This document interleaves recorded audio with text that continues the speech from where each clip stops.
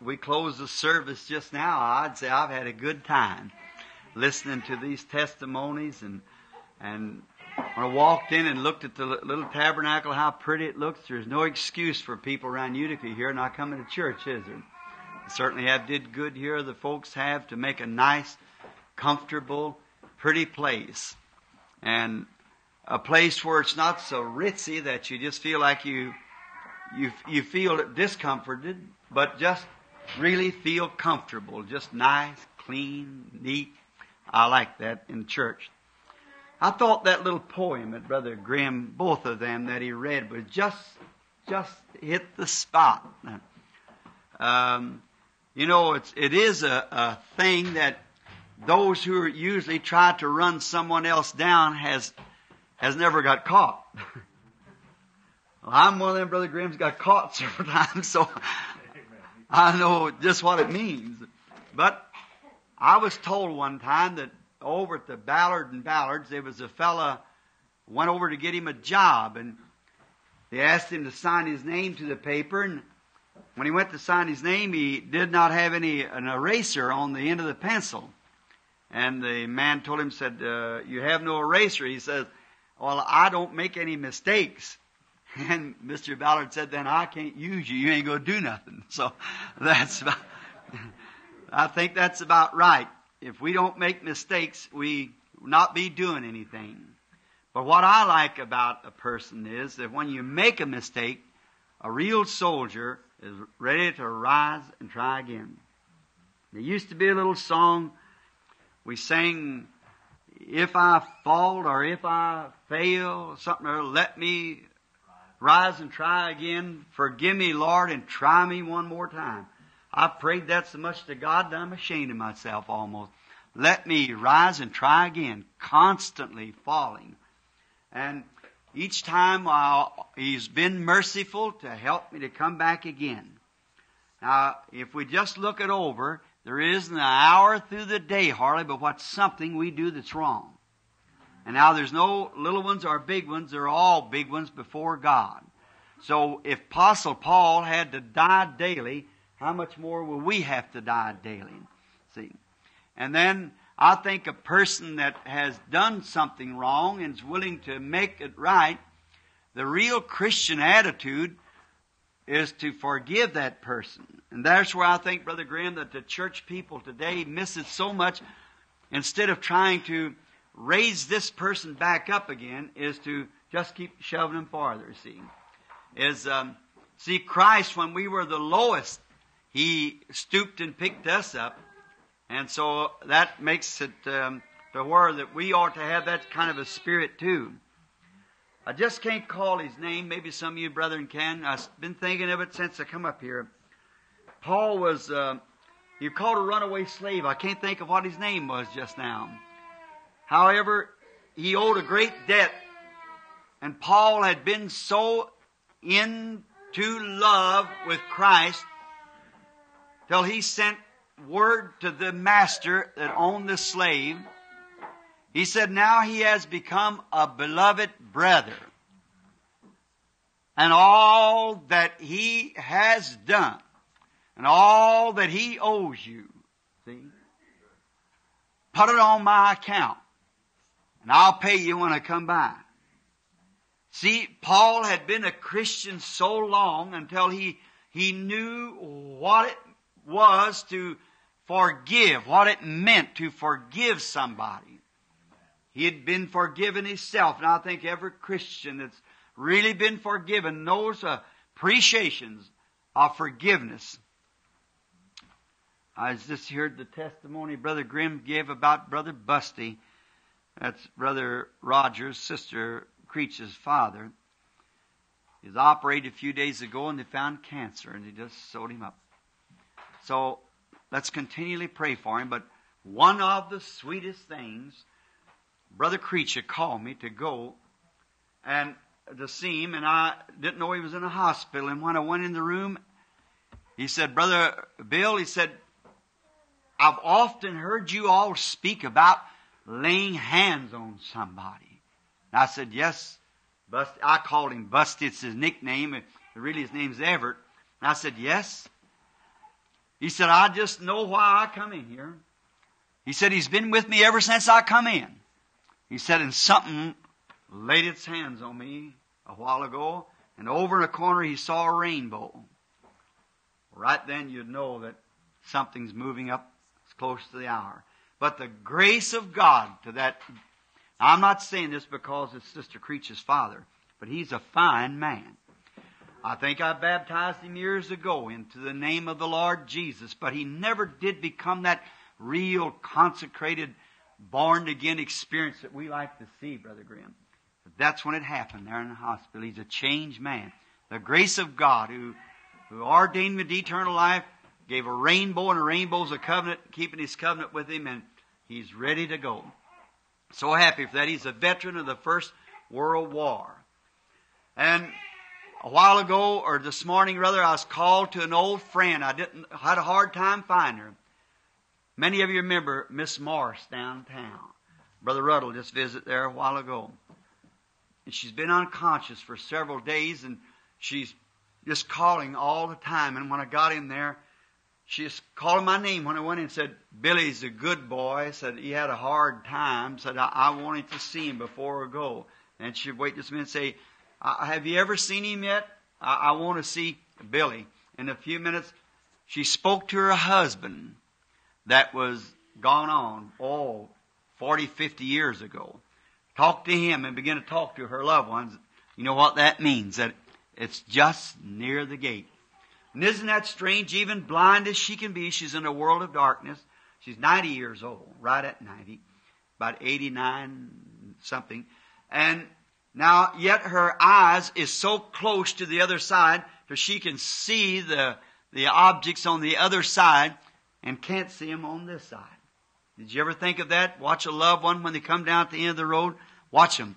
Old Brother Bosworth, an old associate of mine, I rushed down to Florida to see him, meeting I about 2 years ago when he was dying, nearly 80-something, 84 I believe. He had just come from Africa with me on a meeting. There lay this godly old man in a little corner. I walked in. Him little arms reached out for me, an old veteran of about 70 years of preaching. And I got him in my arms like that, and I screamed, my Father, the chariots of Israel and the horsemen thereof. And I sat down on the side of the bed with him, put his head over on my shoulder, and he come and pat me, he said, son, said, don't fail, hit them fields quickly, because we haven't got much time. I said, you realize you're going? He said, yes, I'm going just pretty soon. And he said, I want to tell you something, Brother Branham. This is the happiest time of all my life. And I said, why would you say that, Brother Bosworth, and you're dying? Well, he said, any minute I'm looking for him to come in the door to get me, the one that I've loved all these years.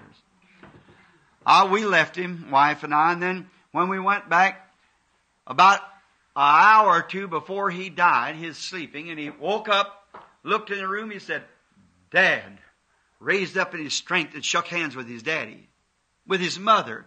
He said, here's Brother John, you was converted in my meeting 50 years ago, here's so-and-so. Shook hands with his converts that had been gone for years and years. What happens then, friend? I think that we don't realize just what this is all about. Sometimes I wonder, even if when we come to meeting to worship, if we haven't got the kind of the wrong impression to think that we come merely to meet together, that's good, it has its purpose, or to rejoice and have a good time, that has its purpose. But we're in a preparation. We're preparing for something. And I've said this several times, it might be good to make it again. As I begin to get older and begin to see that my days are shortening, I begin to think of this life in a way, Brother Grimm, like it was a nightmare I've been having. Many of us sure dreamed and got in a serious dream. You try to fight yourself. Many of us done that. I've done it many times. Trying to wake yourself up. Somehow you know that you are asleep. And I feel that's about like life is. Just about time we think we're straightened out and everything's going to be fine, then something comes along and knocks it out again. Now all you people, it's up especially around my age, know that. Trials and battles of life. So sometimes I try to wake myself up. Oh Lord. And one of these mornings or one of these evenings or sometime I'll wake up. I'll be in His presence. And all trials and sorrows will be over. I hope that is be true. I hope that someday I can wake to be like Him. That's my heart's desire. Is to wake in His likeness, to see Him. And as Paul said, now there's one thing that I want to make sure of while I can in my right mind. I want to make sure that I know Him in the power of His resurrection. No matter what else takes place.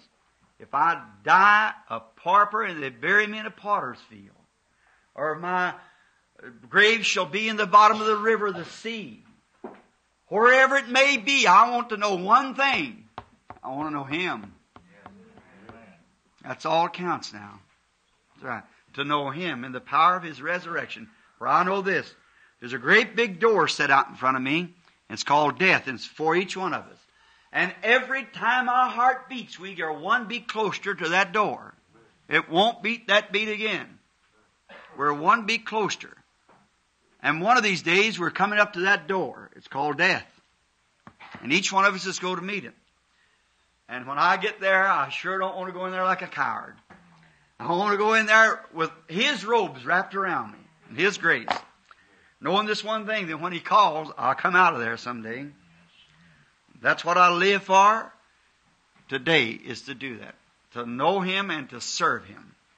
And these younger ministers here, Brother Graham and like Brother Ruddle and them, I certainly exhort them to hold on. Keep pressing on. When I walked in tonight and sat back there and heard them songs, just singing them, when they clapping the hand, the light, come and dine. Well, I could see Sister Snelling just as well stand there clapping her hands like saying, come and dine. The Master called, come and dine. Amen. Just as well. And see all those old saints that's gone on. Well, they were just waiting across the border yonder, and I want to see them one of these days. Your mother, Pooge. I can see ain't no one standing out there at the door that time when she was so awful bad. I come walking up, Brother George and I said, well, there was one resurrection of the dead, said I'm that person. I can just see her so plain. Sister Weber and all those others. Say, by the way, I think Frankie's doing all right now. I called him long distance the other night, prayed with him again. He said, this is the first time I've felt the touch of God in years. He said, I'll make my visit to the tabernacle one of the first things as soon as I get back to Indiana. Get back down here. So praise the Lord. Frankie's a good boy, a fine boy. He's had his ups and downs. Don isn't here, is he? Didn't think here, but he's had his ups and downs, but God will take him off the scene one of these days if he don't come on. So let's pray for him. Before we open the Word, let's bow our heads to the writer. Oh, great Holy Spirit of God, as life begins, this mortal life begin to gray the hairs and wrinkle the brow, we can feel that vibration of life eternal within our mortal beings, and it swells into our throats. When we know that if it wasn't for you, that as soon as this life is over, it would all be finished. But as Paul of old said, thanks be to God who gives us the victory through our Lord Jesus Christ. Death could not sting him, or neither could the grave hold him. And the dust of that sainted body waits the resurrection tonight. But his soul is in the presence of Christ, who he said it was far better to part and to be with. And the great gospel that he so boldly proclaimed in his days, even from behind prison bars, wrote when his eyes was bothering him so bad to, he wrote in great large letters, and had fought with beasts and had many stripes upon his body.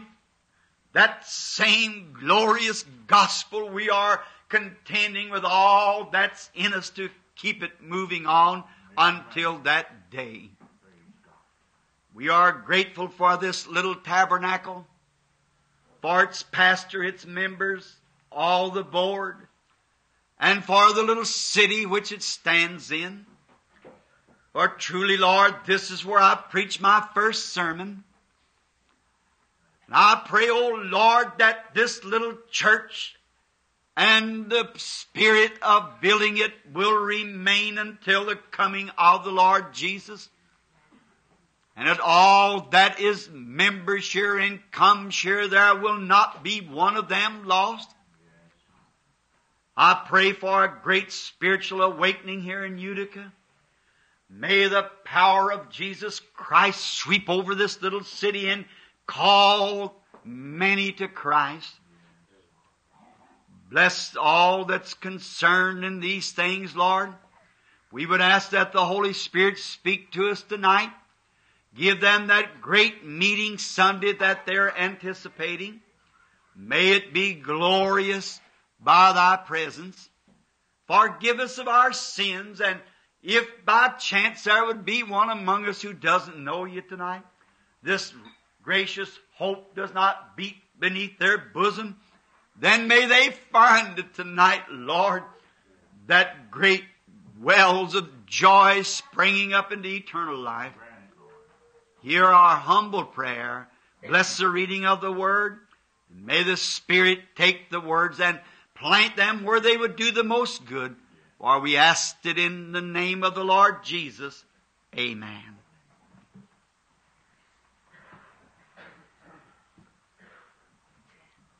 You know, when I come to Utica, it doesn't seem like coming up here to preach. It just seems like coming up here to talk to people a little while. Because I know you all and just a little fellowship. Now, let's read tonight from Matthew, the 11th chapter, a few verses, down about the 15th. I like to read His Word because His Word is true and it's eternal. Now, the reason I like to read His Word because my words will fail. I'm a man, but His words can never fail. And to you precious people at here tonight, I know if no more than reading this Word, you'll get something. You'll go home. For this is the food that Brother Grimm was speaking of. May He quicken it to us as we read. And it came to pass when Jesus had made an end of commanding His 12 disciples, He departed thence and to teach and to preach in their cities. Now when John had heard in the prison the works of Christ, he sent 2 of his disciples, and said unto him, Art thou he that should come, or do we look for another? Jesus answered and said unto them, Go and show John again these things which you do hear and see. The blind receive their sight, the lame walk, the lepers are cleansed, and the deaf hear, and the dead are raised up, and the poor has the gospel preached unto them. And blessed is he whosoever shall not be offended in me. And as they departed, Jesus began to say unto the multitudes concerning John, What went ye out into the wilderness to see? A reed shaken with wind? But what went you out for to see? A man clothed in soft raiment? Behold, they that wear soft clothing are in kings' houses. But what went you out for to see? A prophet? Yea, I say unto you, and more than a prophet. For this is he whom it is written, Behold, I send my messenger before thy face, which shall prepare thy way before thee. Verily I say unto you, among them that are born of woman, there has not risen a greater than John the Baptist. Notwithstanding, he that is least in the kingdom of heaven is greater than he. And from that days of John, the Baptist, until now the kingdom of heaven suffers violence, and the violent taketh it by force. For all the prophets and law prophesied until John. And if you will receive it, this is Elias, which was far to come. He that has an ear to hear, let him hear. If I should try to take a little text for a talk, for a context of this subject, I would take this. What went ye out to see? John in his day by the world was considered a wild man. He was half naked, piece of sheepskin wrapped around him, and woolly beard over his face, and his hair probably stood out from the side. And to the world, the people out in the world, he was a wild man. We'd call him crazy. Just an old hermit that lived out into the wilderness. To the church, being that he preached, he was a fanatic. The church thought that man absolutely is strictly a religious crank. If he'd have been today, he would have been no less thought of today than he was then. Because the world doesn't change. The people comes along and new generations rise up, but the spirit that governs the world is just as it was then. And it will be as long as there is the world. But those who knew John, those who believed him, they went out to see something that was real. There it divides today, as it was then, in three different classes. The world, the church, and the real true believer. That's the way the world stands today. The world, the unbeliever, the church, the lukewarm member, and then the real true believer. Some people go out into churches to find fault with that church. And some people go out to be a social standing or what they would think a better class or a get-together. Others go out to find peace. Go to find God in something real. That's the one that gets the benefit of the meeting. I've always said that the gospel produces three types of people. The unbeliever, the make-believer, and a believer. And it's always been that way. It just depends on what you go for. The attitude that you have. The message that he preached.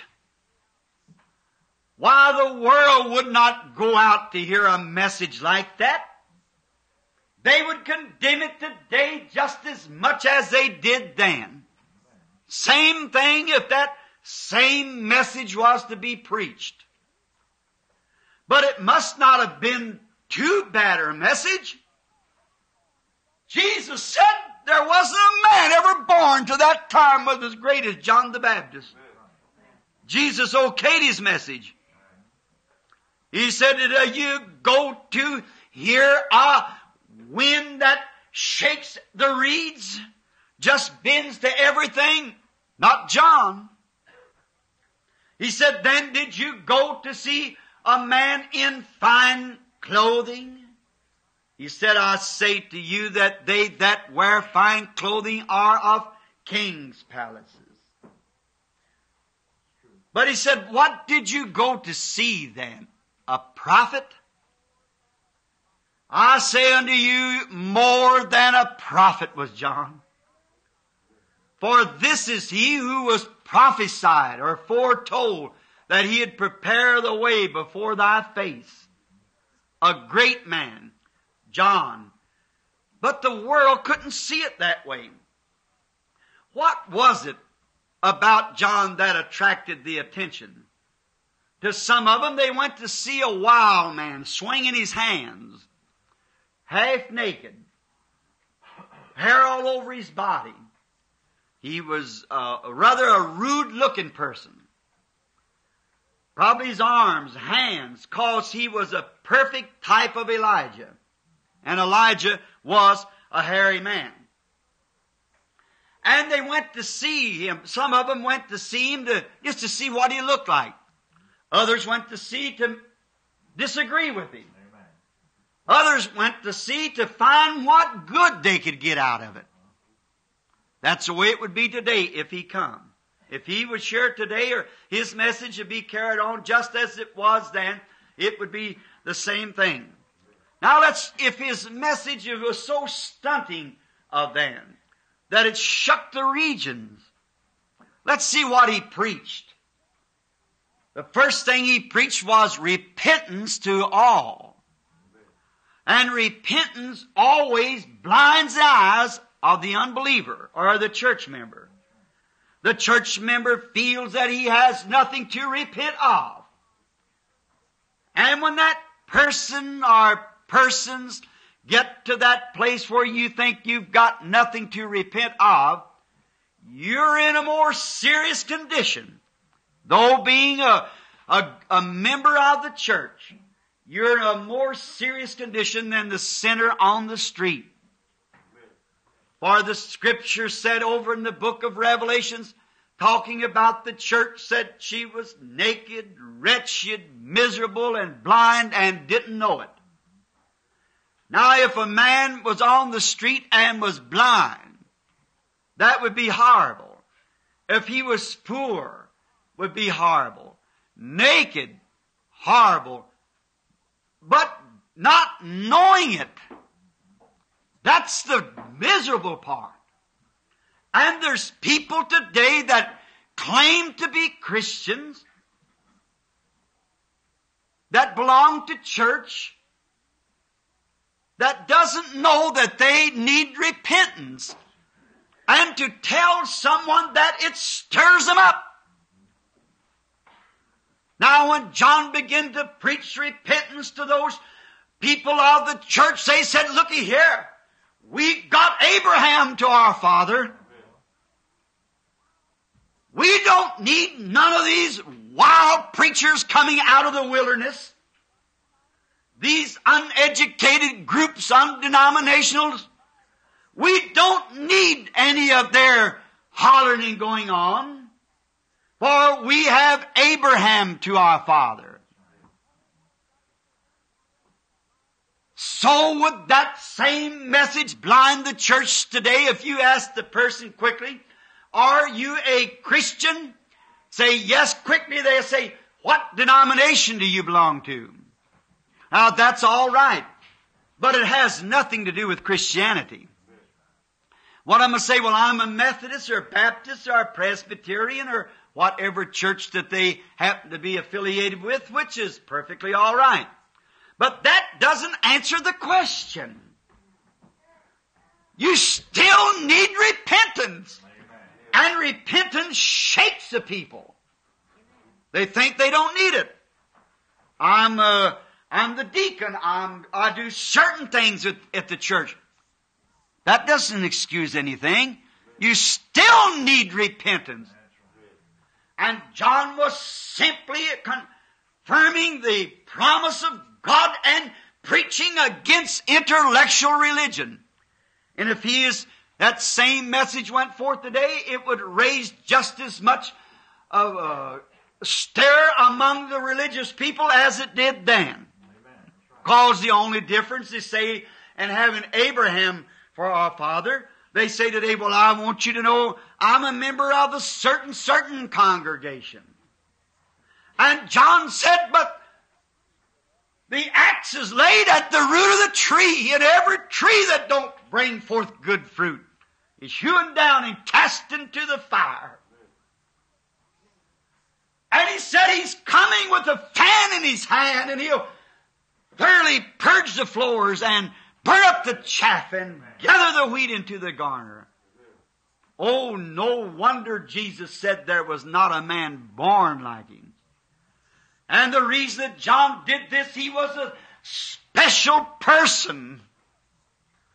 God equips a man, He equips him with His own material. They didn't go out in the wilderness to hear an intellectual lecture, something that would be like a politician's speech. Jesus said, what did you go to hear when you went out? When the people had heard, John heard a man that was born from his mother's womb full of the Holy Ghost. They didn't hear a compromiser on the gospel. They didn't hear denominations argued this one's right and that one's wrong. They heard a gospel message that cut to the heart. John preached the baptism of the Holy Spirit. He never preached something that he didn't have. He preached what he had received. And man of God that's sent into the fields today has no right to preach the gospel without the baptism of the Holy Spirit. That's the first qualification of a minister, is to be filled with the Holy Ghost. So what did you go to see? A man dressed in soft clothes? He said, those that are dressed in soft clothes are king's palaces. John was too far from Hollywood to be a dressed up social sort of a preacher. What did you go to hear? A man with a fine education. John went into the wilderness at the age of 9 years old, the history says. His education come from God. Why did they go to see his campaign manager? An eloquent man who could fix up the campaigns and get all the churches to cooperate. Why, of course not. He rebuked Pharisees and Sadducees, and he called the ministerial association a group of snakes.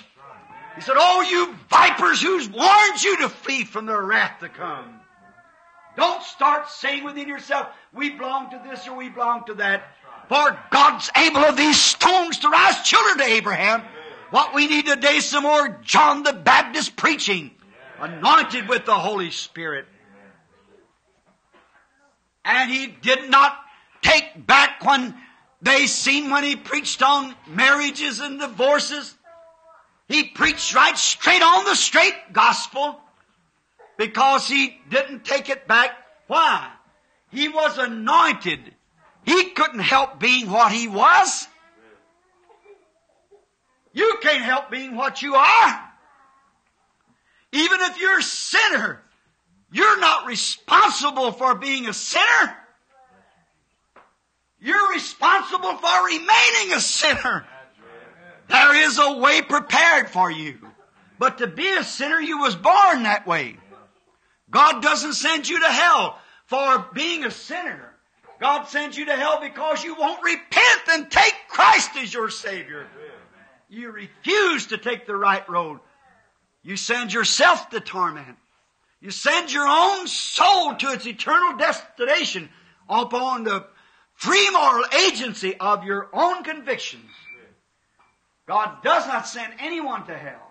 He never did and He never will. Man send themselves to hell because they refuse to accept the way of salvation. God doesn't, He's long-suffering. He doesn't want any to perish. Never wanted it. But man rather walk in darkness than to walk in light. Amen. The reason of it is they are born in that condition and have no desire to take the light.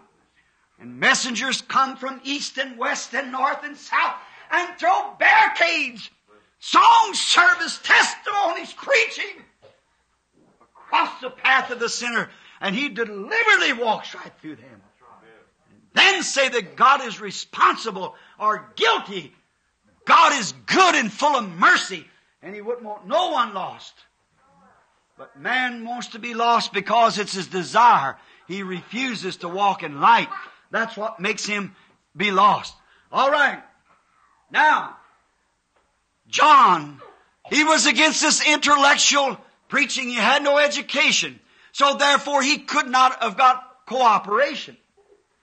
I suppose even in a city of this size, if Brother Grimm would try to say, now, we'll have a revival here and we'll go all over the city. I seen when he had his revival that on the crossroads, a little sign said revival in Utica.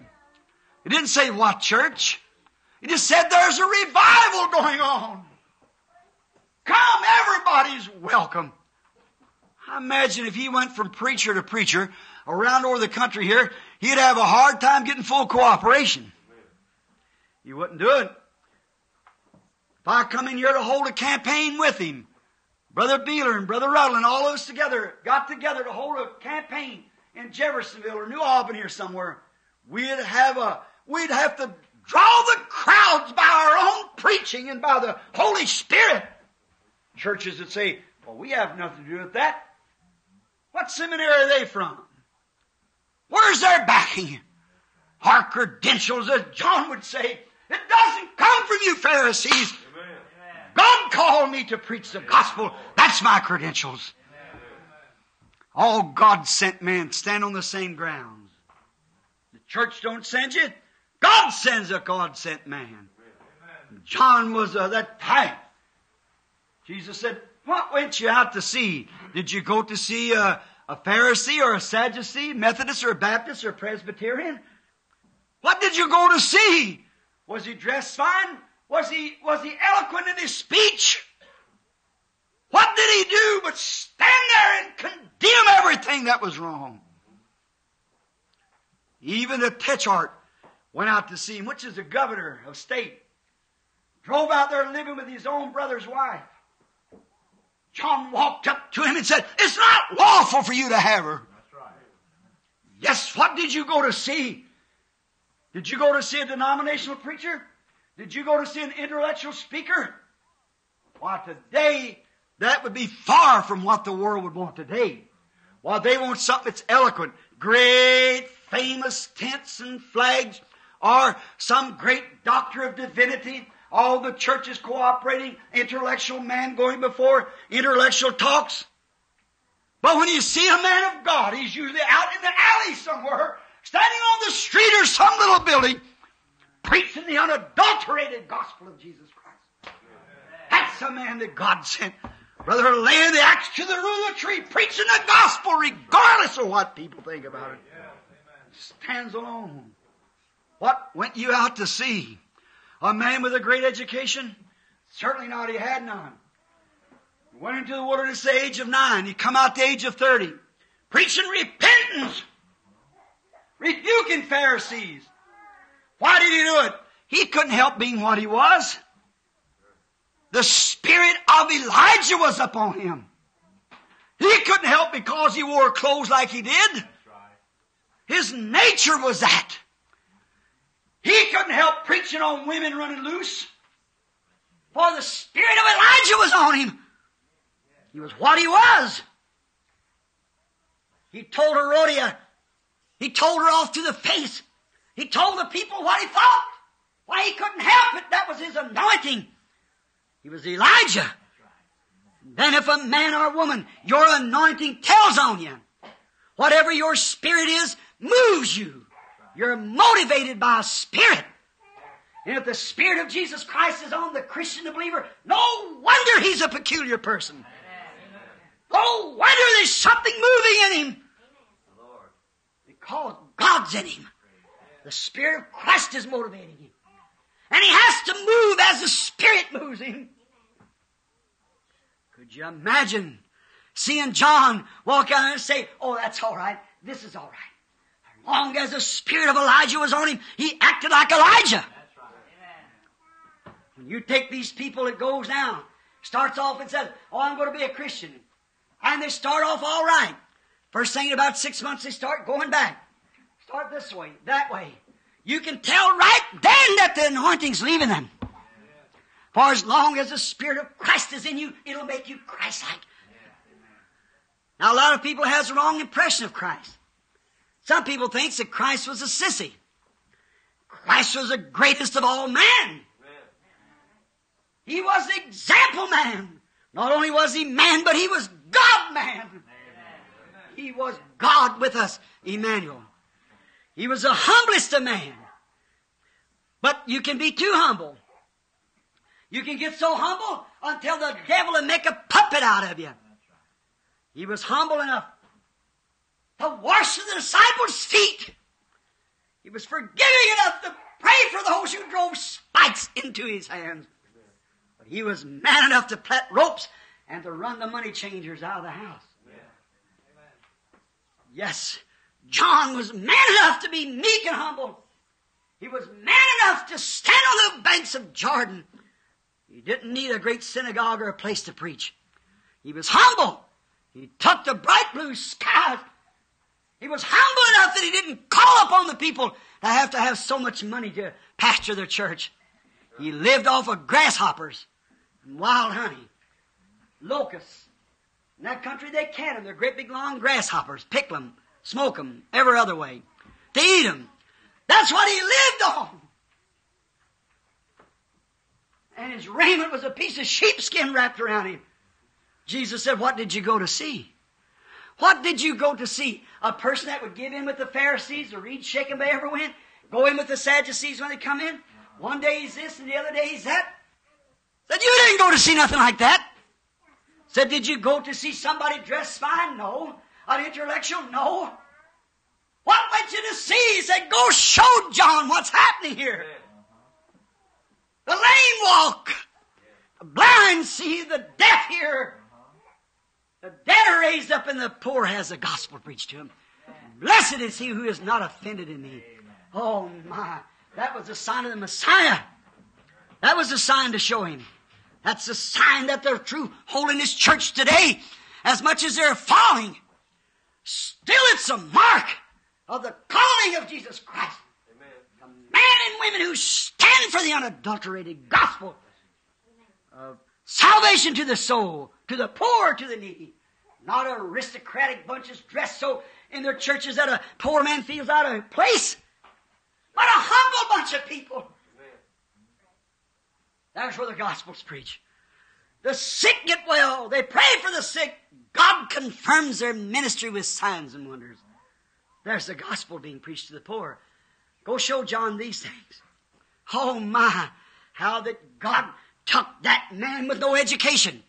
Took that man with not one suit of clothes to wear. Took that man with not a robe to put over his shoulders. A man that had not a place to lay his head. Man that had not a decent meal to sit down by and shock the nations with him. Hallelujah. Mercy. Now think of that. It wakes me to something. What must we do? I said to the wife the other day, honey, I'm 50 years old. I can't be here much longer. Then I walked out. I stood there in the woods. I went out hunting. I stood there in the woods a little bit. I thought of that 50 years old. What's the matter? Then something said to say to me, God could train you for 50 years to do a 50-minute work. Whatever the training's been, God knows what He's doing. He trained Moses 80 years to get 40 years of service from him. God's training His people. God's training His church. If we're only willing to let God have His way and to do that thing which is right. If we're only willing to submit ourselves unto Him. That's the thing to do. God takes the simple things. Sometimes you might think that you're in a minority here. The minority, God usually is in the minority. But brother, when He gets ready to move, He shakes the majority with the minority. God, He takes the simple things. Where did He get the stuff to make the world with? He spoke and said, let there be. And there was. He took a preacher without an education, raised in the wilderness on grasshoppers and honey, with no clothes hardly around him but a piece of sheepskin, and shook the regions. And his name's immortal today. What went ye out to see? God takes simple things. He took a man one time that didn't know hardly his ABCs. He took a man when 1,000 Philistines run upon him, and he grabbed the jawbone of a mule and took a simple jawbone from a mule's mouth and slayed 1,000 armed men. Oh, that's our God who rides the waves of high. A jawbone of a mule and slayed 1,000 men. That same God one time, when a great boaster of a Philistine stood on the other side of the river and defied the armies of Israel, God took a little old drawn-up, scrawny-looking boy with a simple slingshot in his hand. Oh, God. A slingshot, a string hooked to a piece of leather. A little old slingshot. A simple thing like that and slew a giant and whipped an army. Amen. God takes simple things. Amen. It doesn't take great things. It takes simple things used right. It ain't altogether simple things, but it's got to be used right. Every man lived in the wilderness wasn't a John. Every man carried a slingshot wasn't David. Every man picked up a jawbone of a mule wasn't a Samson. But when it's used in the anointed hands of a servant of God, Moses defied the armies of Israel, or the armies of Egypt, with a dry stick in his hand. Amen. Moses, one day a coward, with Gershom and Zephyr behind the desert, when once anointed from the burning bush, with a dry stick in his hand, a wife sitting on a mule and a kid on her hip, 80 years old and the whiskers blowing, went down into Egypt and took over. Amen. Simple.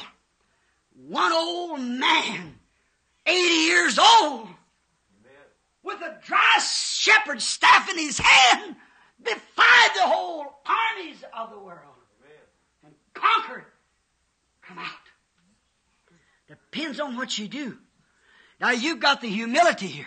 You've got the gospel here in Unity. You may be, as I said, in the minority. But what do you come to hear here? Do you come just to say, I'll go to church? Do you come just to hear our gracious brother? That's all good. But let's do something more than that. Let's come to take Christ. Let's come to leave here tonight with Him. Let's go out to defy everything that's wrong. Cut away jawbone, whatever it is in your hand. Fight with it. God used simple things with anointed hands. You've got simple works. A simple little city. A simple little people. A simple little church. A simple gospel. But it's anointed. God saw the great mighty Jehovah who thundered in yonder, who made the stars and the solar systems, who made the earth out of things which does not appear, spoke it into existence. But when He come to visit mankind, He didn't ride down on golden chariots, but He chose to come to a little hillside stable, and His birth was in a cattle manger. Simple things, but from that manger came Emmanuel. What went you out to see? What strikes the world today? What's the greatest calling card in America? What's the greatest calling card of the world? Amen. What's the greatest thing of all ages and all time? Is the life and the spirit of a baby that was born in a manger, in a stable on the side of a hill. Simple things. Simple things. It's placed into your hand, church. Now take the anointing and use it right. He could have been all children. A lot of children have been born in stables. A lot of children may have been born in mangers. But it's the way what you do with it. Many people's heard the gospel preached. Grimm's got brothers that heard gospel preached. I got brothers that heard gospel preached. He's got brothers and others has got brothers. But it's what you do with it. Do it. That's your... We sit around and argue our denominations. What church we should belong to. What society. That's not what God sends men to hear. God sends His chosen people, His elected people to hear the gospel. The gospel has the poor preached unto them. Here some time ago in the state of Kentucky, up in the mountains, The story goes of a little precious mother with about 10 children lay dying with that dreadful disease of tuberculosis. Oh, she had doctored and done everything that she knew to do, but the germ was killing her. It was taking her. Soon she was to die. Out of those 10 children, of course she loved them. But there was none of them but one that would work. None of them would help her. She lay dying. She took her bed. She couldn't get up no more.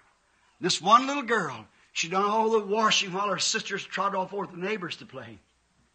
And she cooked for the rest of them. They'd be home at mealtime. Then when it come time to wash the dishes, away they'd go. She had to do it all. Nobody else was left to do it. Finally, death come up to the door one day and took her mother.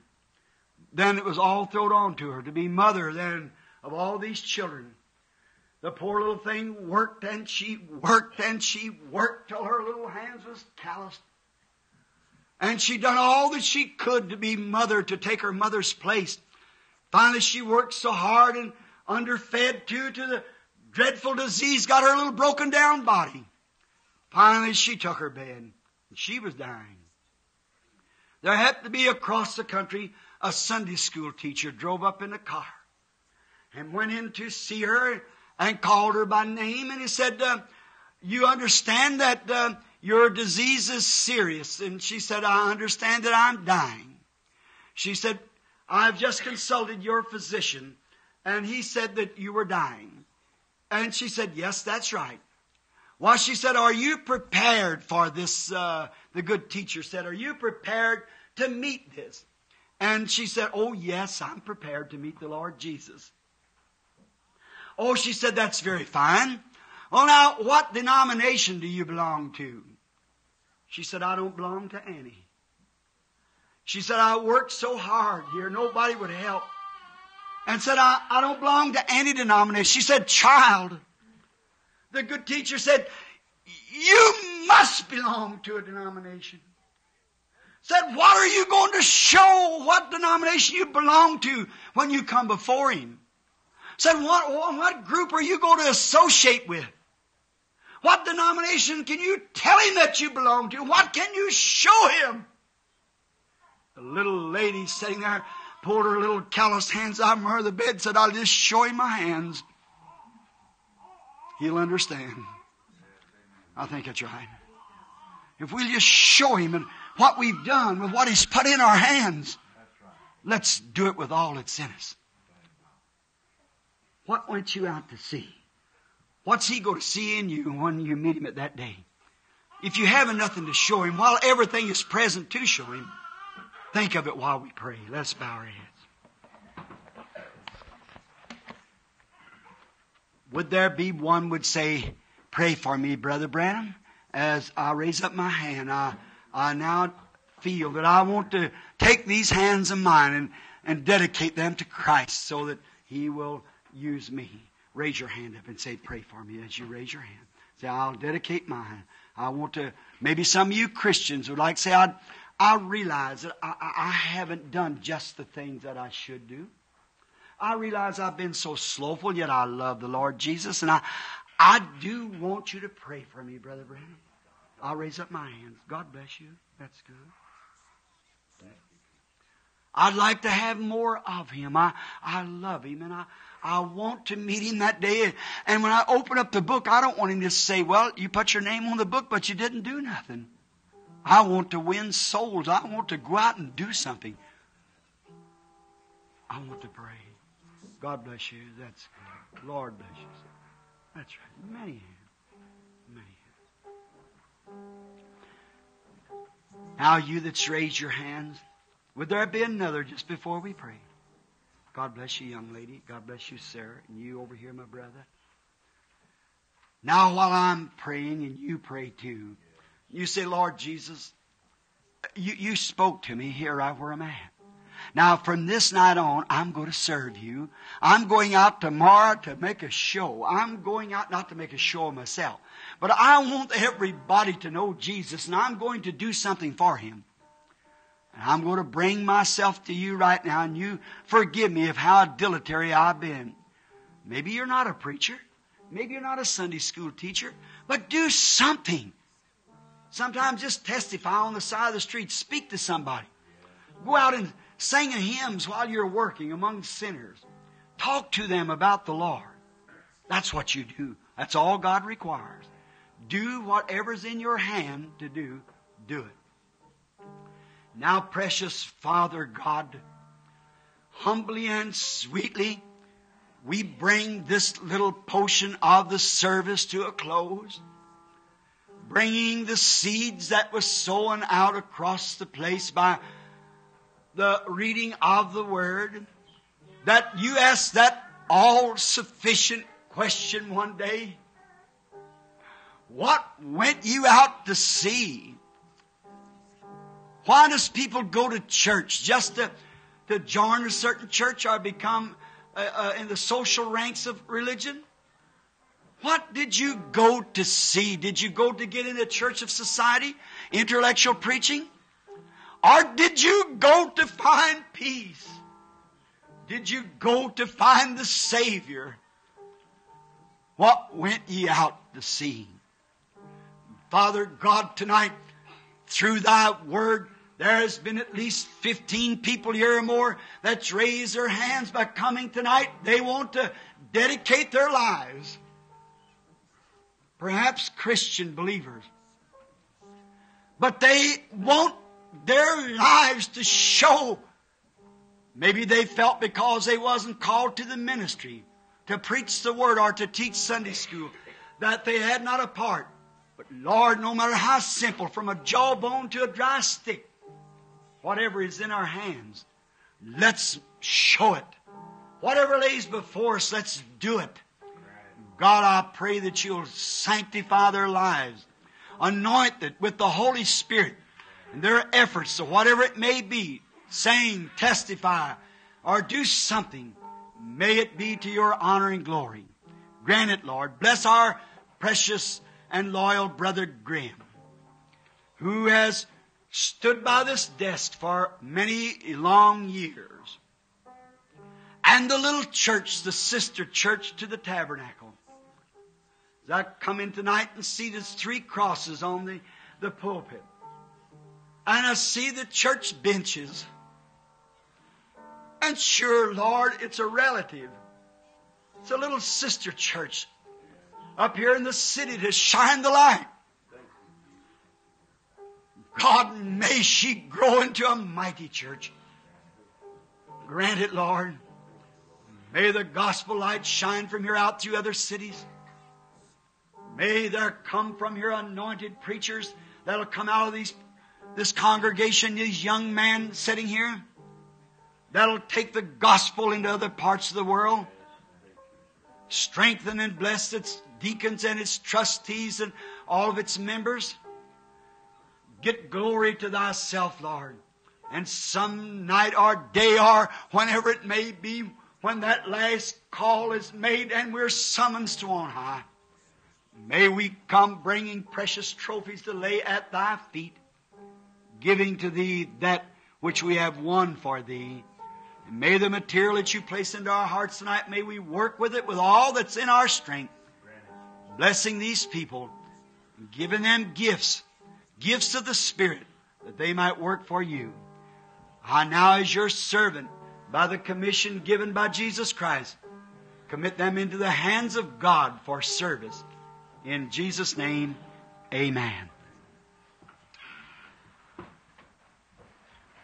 There's an old song. I don't know where a little sister can play it or not.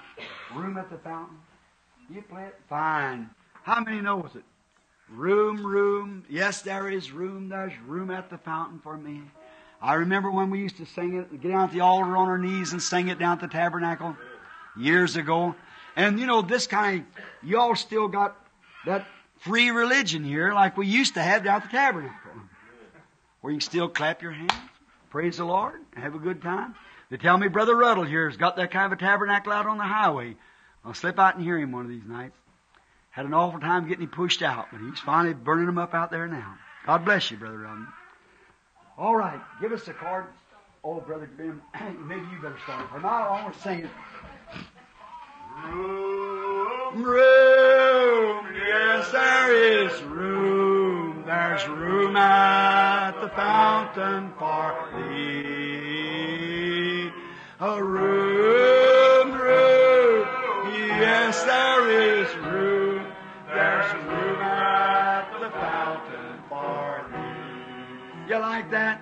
Now look, all you Methodists and Baptists and Pentecostals and whatever you are, that's why we sing that again. Let's just shake hands with somebody in front of you, side of you, both sides, and back of you while we sing it. Now come on. There's room for all of us now. A room, room.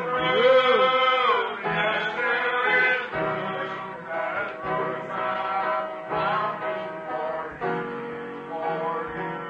A room, yes, there is room. There's room at the fountain for you. Oh, room, room. There's plenty of room. There's room at the fountain for thee. Oh, room, room. Yes, there is room. There's room at the fountain for you. Don't you like that? You know, Jacob dug a well. And the Philistines run away from him, so he called it Malice. And he dug another well, and the Philistines run him away from it, so they called it Strife. He dug another well, the third well, and he said, there's room for all of us.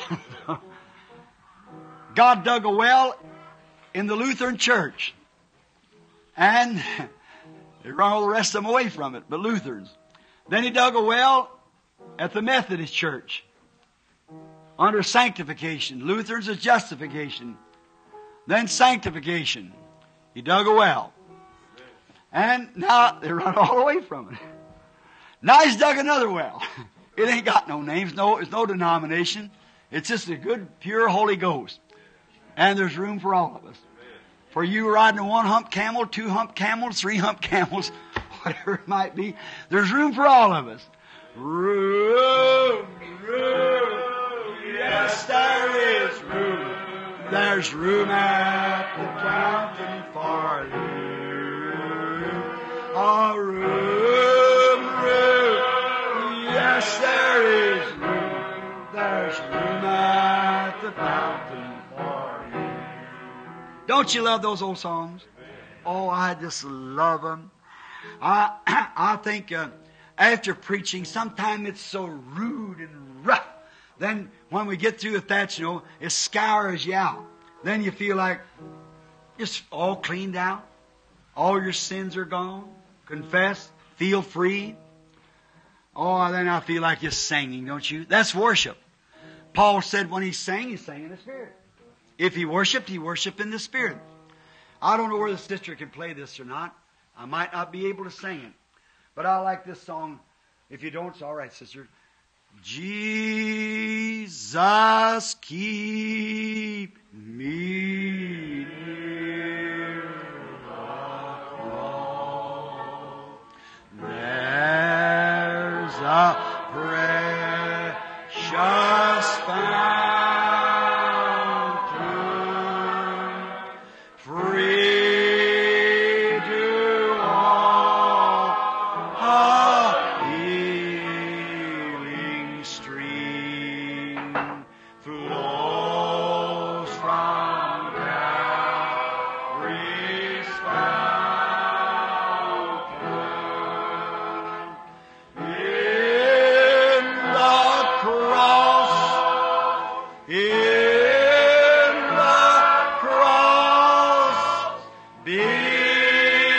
my glory ever, till my raptured soul shall find rest beyond the river. Don't you like that, honey? You know, I just did that to hear these good Utica voices sing, you know. Used to have the old organ up here and you'd have meetings. You Utica people remember that? You go over and sing at one another's houses and things. Oh, I'd like to go to one of them again. Sing it. Oh, man. Just think our precious Savior. We got to meet Him. Don't know when. Maybe before morning. What difference does it make? What difference does it make? Tell me. Go do it anyhow. Oh, let's just be consoled. Have faith. Love Him. Jesus, keep me near the cross. There the precious fountain, free to all the healing. Just soothes you, you know. Flows from Calvary's fountain. In the cross, in the cross, be my glory ever, till my raptured soul shall find rest beyond the river. Down at the cross where my Savior died, down there for cleansing from sin, I cried. There to my heart was the blood applied. Glory to His name. Oh, glory to His name. That precious name. Glory to His name. There to my heart was the blood applied. Glory to His name. Let's raise your hands. I want to sing this stanza. I am so wondrously saved from sin. Jesus, so sweetly abide within. There at the cross where He took me in. Glory to His name. Say, glory to His precious name. Oh, glory to His name. There to my heart was the blood applied. Glory to His name. How many wants to go to heaven?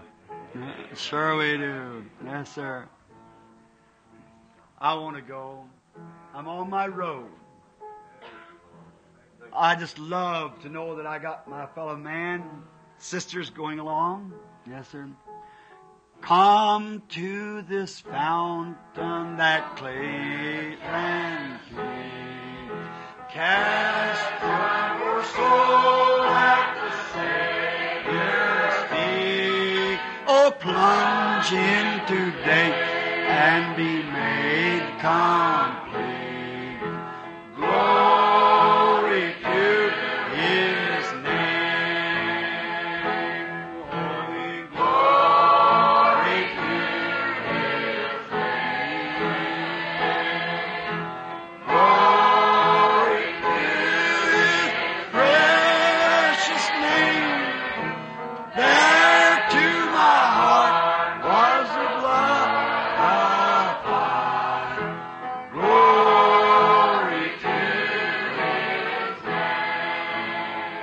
that's so good. I am so wondrously saved from sin. Jesus, so sweetly abide there at the cross where you took me. Glory to His name. Oh, glory to His precious name. Glory to His name. There to my heart was the blood applied. Glory to His name. Come to this fountain so rich and sweet. Cast thy poor soul at the Savior's feet. Would you like to come up and kneel down a while? And be made complete. Glory to His name. Singing glory to His name. Precious name. Oh, glory to His name. Precious name. There to my heart was the blood applied. Glory to His name. Singing glory. Would some of you like to come up and kneel around the altar now? Come up with the little boy. Come. Glory to His precious name. Oh, there to my heart. Brother Beeler. His name. Singing glory. Would there be someone else like to come up and kneel down? Come on up if you want to dedicate your lives over to God. All the Holy Spirit's here. There to my heart was the blood applied. Glory to His name. Come to this fountain so rich and sweet. Cast thy poor soul at the Savior's feet. Oh, plunge into day and be made complete. Glory to His name. Sing glory to His name. That precious name of glory to His name. There to my heart was the blood applied. Glory to His name. Singing glory to His name. Precious name of glory to His name. Oh, there to my heart was the blood applied. Glory to His name. Won't you come to this fountain so rich and sweet? Cast your poor soul. Won't you come up tonight? Kneel down and pray. Anybody wants to come? Come on. Into day and be made complete. Oh, glory to His name. Singing glory to His precious name. Glory to His precious name. Oh, there to my heart was the blood applied. Glory to His name. Oh, What a wonderful time. Oh, how we used to sing that old song. It'll be a wonderful time for you, a wonderful time for me. If we'll prepare to meet Jesus our King, what a wonderful time it will be. Don't you love that worshiping in the Spirit? Yes, sir.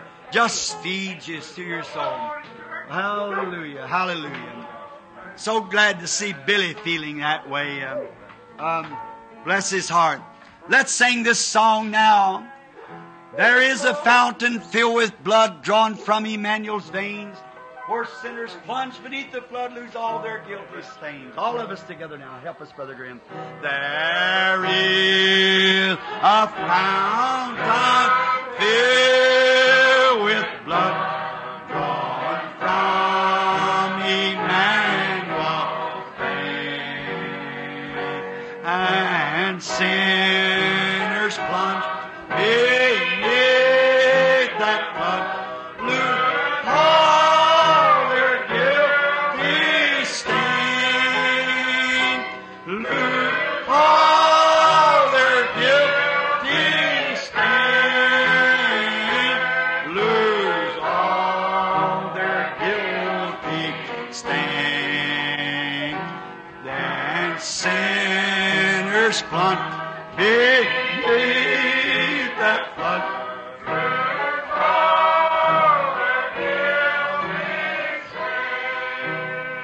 You know, I never think of that song unless I think of a story that was told me one time.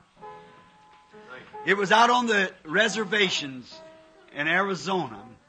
There was Tim Coy. He was a guide to the Indians and kind of a missionary boy. And he had been turned around on the desert and he couldn't find his way out. And he was riding his horse, give out of water. He'd been lost for 2 or 3 days in there.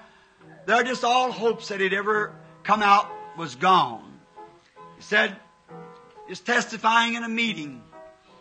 And he said that it looked awful dark for him and he run up on a deer trail out in the desert and said, the horse that he was riding said was just about gone. She was, I believe he said her name was Bess.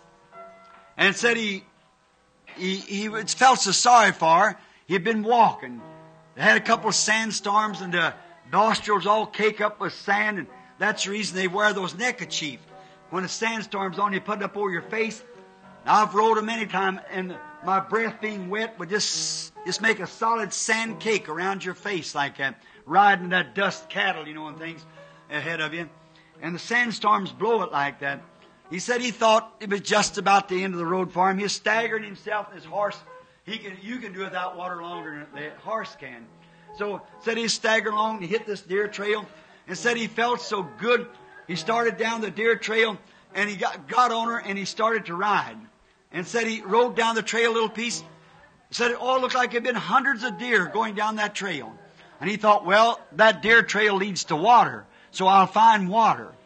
And said he started with riding his horse and said he'd come to a little place where 3 or 4 branched off to one side. And said the horse wanted to take that trail. And he said, oh, no, Bess, you can't take that trail. Grabbed her by the bit and pulled it around this way. Said, go this trail. It's marked out better. This is where all the deer went to drink. And said the horse turned around, just kept nickered. And said he was so excited, he had wheel spurs, and he just cut the horse till she just stand there bleeding. And said she wouldn't go, she wanted to take this little trail. You see, that's the way with a lot of people. They like to take the trail of television, the movie stars. Take the trail of popularity, to be some big person. See? They don't watch that little trail. There's a highway that leads to heaven. Dim there a trail, so they say. But the broad one that leads to destruction is posted and blazed all the way. They say there will be a great roundup when cowboys like dogies will stand. They'll be marked by the riders of judgment that's posted in those ever brand. You've heard the song.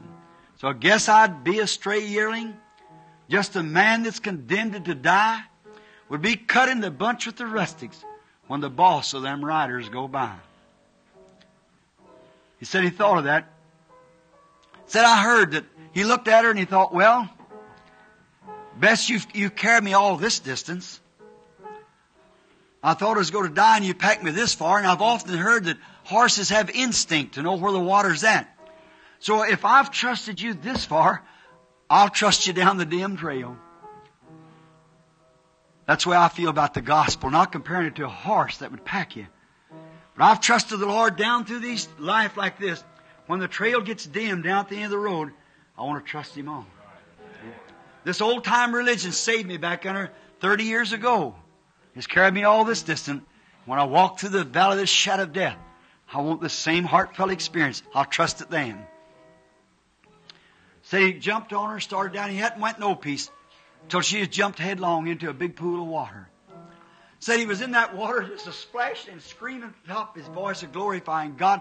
He washed her nostrils out and throwing water upon him and screaming and carrying on. Said he just got out of the water and said he heard somebody laugh and looked on the bank. There's a bunch of fellas standing there with an old covered wagon. They're all drunk. They've been over there on a big party of some sort, hunting party or something, and said they were all on a big drunk, and they seemed to know him. And he said, "Get out." He said, "Thank you, fellows." And said, "I guess you're starved." He told him been lost for several days. Said, "Yes." He said, "Well, we got some venison here." So they eat venison. He said, "All right." Said, "And you're Jack, or Tim Coy, the Indian guide?" "Yep." He said, "Well," said, "Bennett, you got some good venison now." Said, "A good drink out of this jug will just help you just right." Said he gave him jugs. Said, "No, boys, thank you, I don't drink." Said he put his foot back up, he got his directions, and put his foot in the stirrup, got back on the horse. Said a little fellow staggered up, about half drunk, took one of those rifles, Winchesters, and threw a shell up in it. Said, "Look, Tim, if our venison was good enough to feed you, don't you try to think you're so good that you can't drink our whiskey. You know how drunks are." He said, "Look, fellas," he said, "I don't think I'm too good to drink it, but said, I just don't drink." He said, "I'm a Christian." Said, "Oh, get out of that stuff." Said, "You'll take this drink of whiskey or I'll put a bullet through you," trying to bluff him into it. Said, "Wait just a minute. Before you put that bullet in me, let me give you my story." He said, "I was born in the state of Kentucky." Said, "My father died a drunkard with his shoes on." Said, "We lived in a little old log cabin, and one morning when the sun began to rise, streak across the floor of a little old cabin, didn't even have a wooden floor in it." Said, "A precious mother lay dying on a shuck bed." So that was my mother. Said, "I was only 8 years old." And said, she called me up to the bedside and put her arm around me and kissed me. She said, "Tim, I'm leaving you. Your father died a drunk, gambling, shot to death." Said, "Promise me, Tim, before I die, that you'll never take your first drink or fool with the cards." He said, "When I kissed my mother goodbye, I promised her that." He said, "I've never took a drink from that day, never in my life." So now if you want to shoot, you just shoot. And about that time a gun fired. The whiskey jug busted in the man's hand. A little old disfigured looking fellow walked out of the canyon. He was wanted.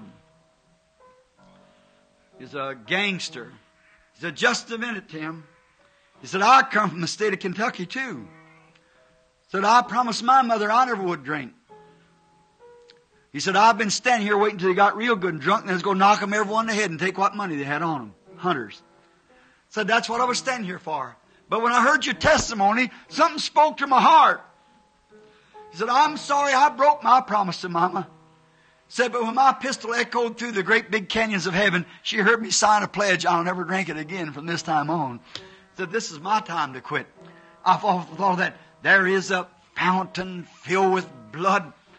No matter if you run down this old dim trail, drawn from Emmanuel's veins, where sinners plunge beneath the flood, lose all their guilty stains.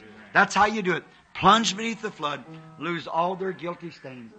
Here's another song that I love real well. I'm sure you all know it. "My faith looks up to thee, thou Lamb of Calvary, Savior divine. Now hear me while I pray, take all my guilt away, and let me from this day be wholly thine." You know it? You love it? Let's sing it then. Let's stand as we sing it. My faith looks up to Thee, Thou Lamb of Calvary, Savior divine. Now hear me while I pray. Take all my guilt away. Oh, let me from this day be holy life. While life's dark maze I tread, and grief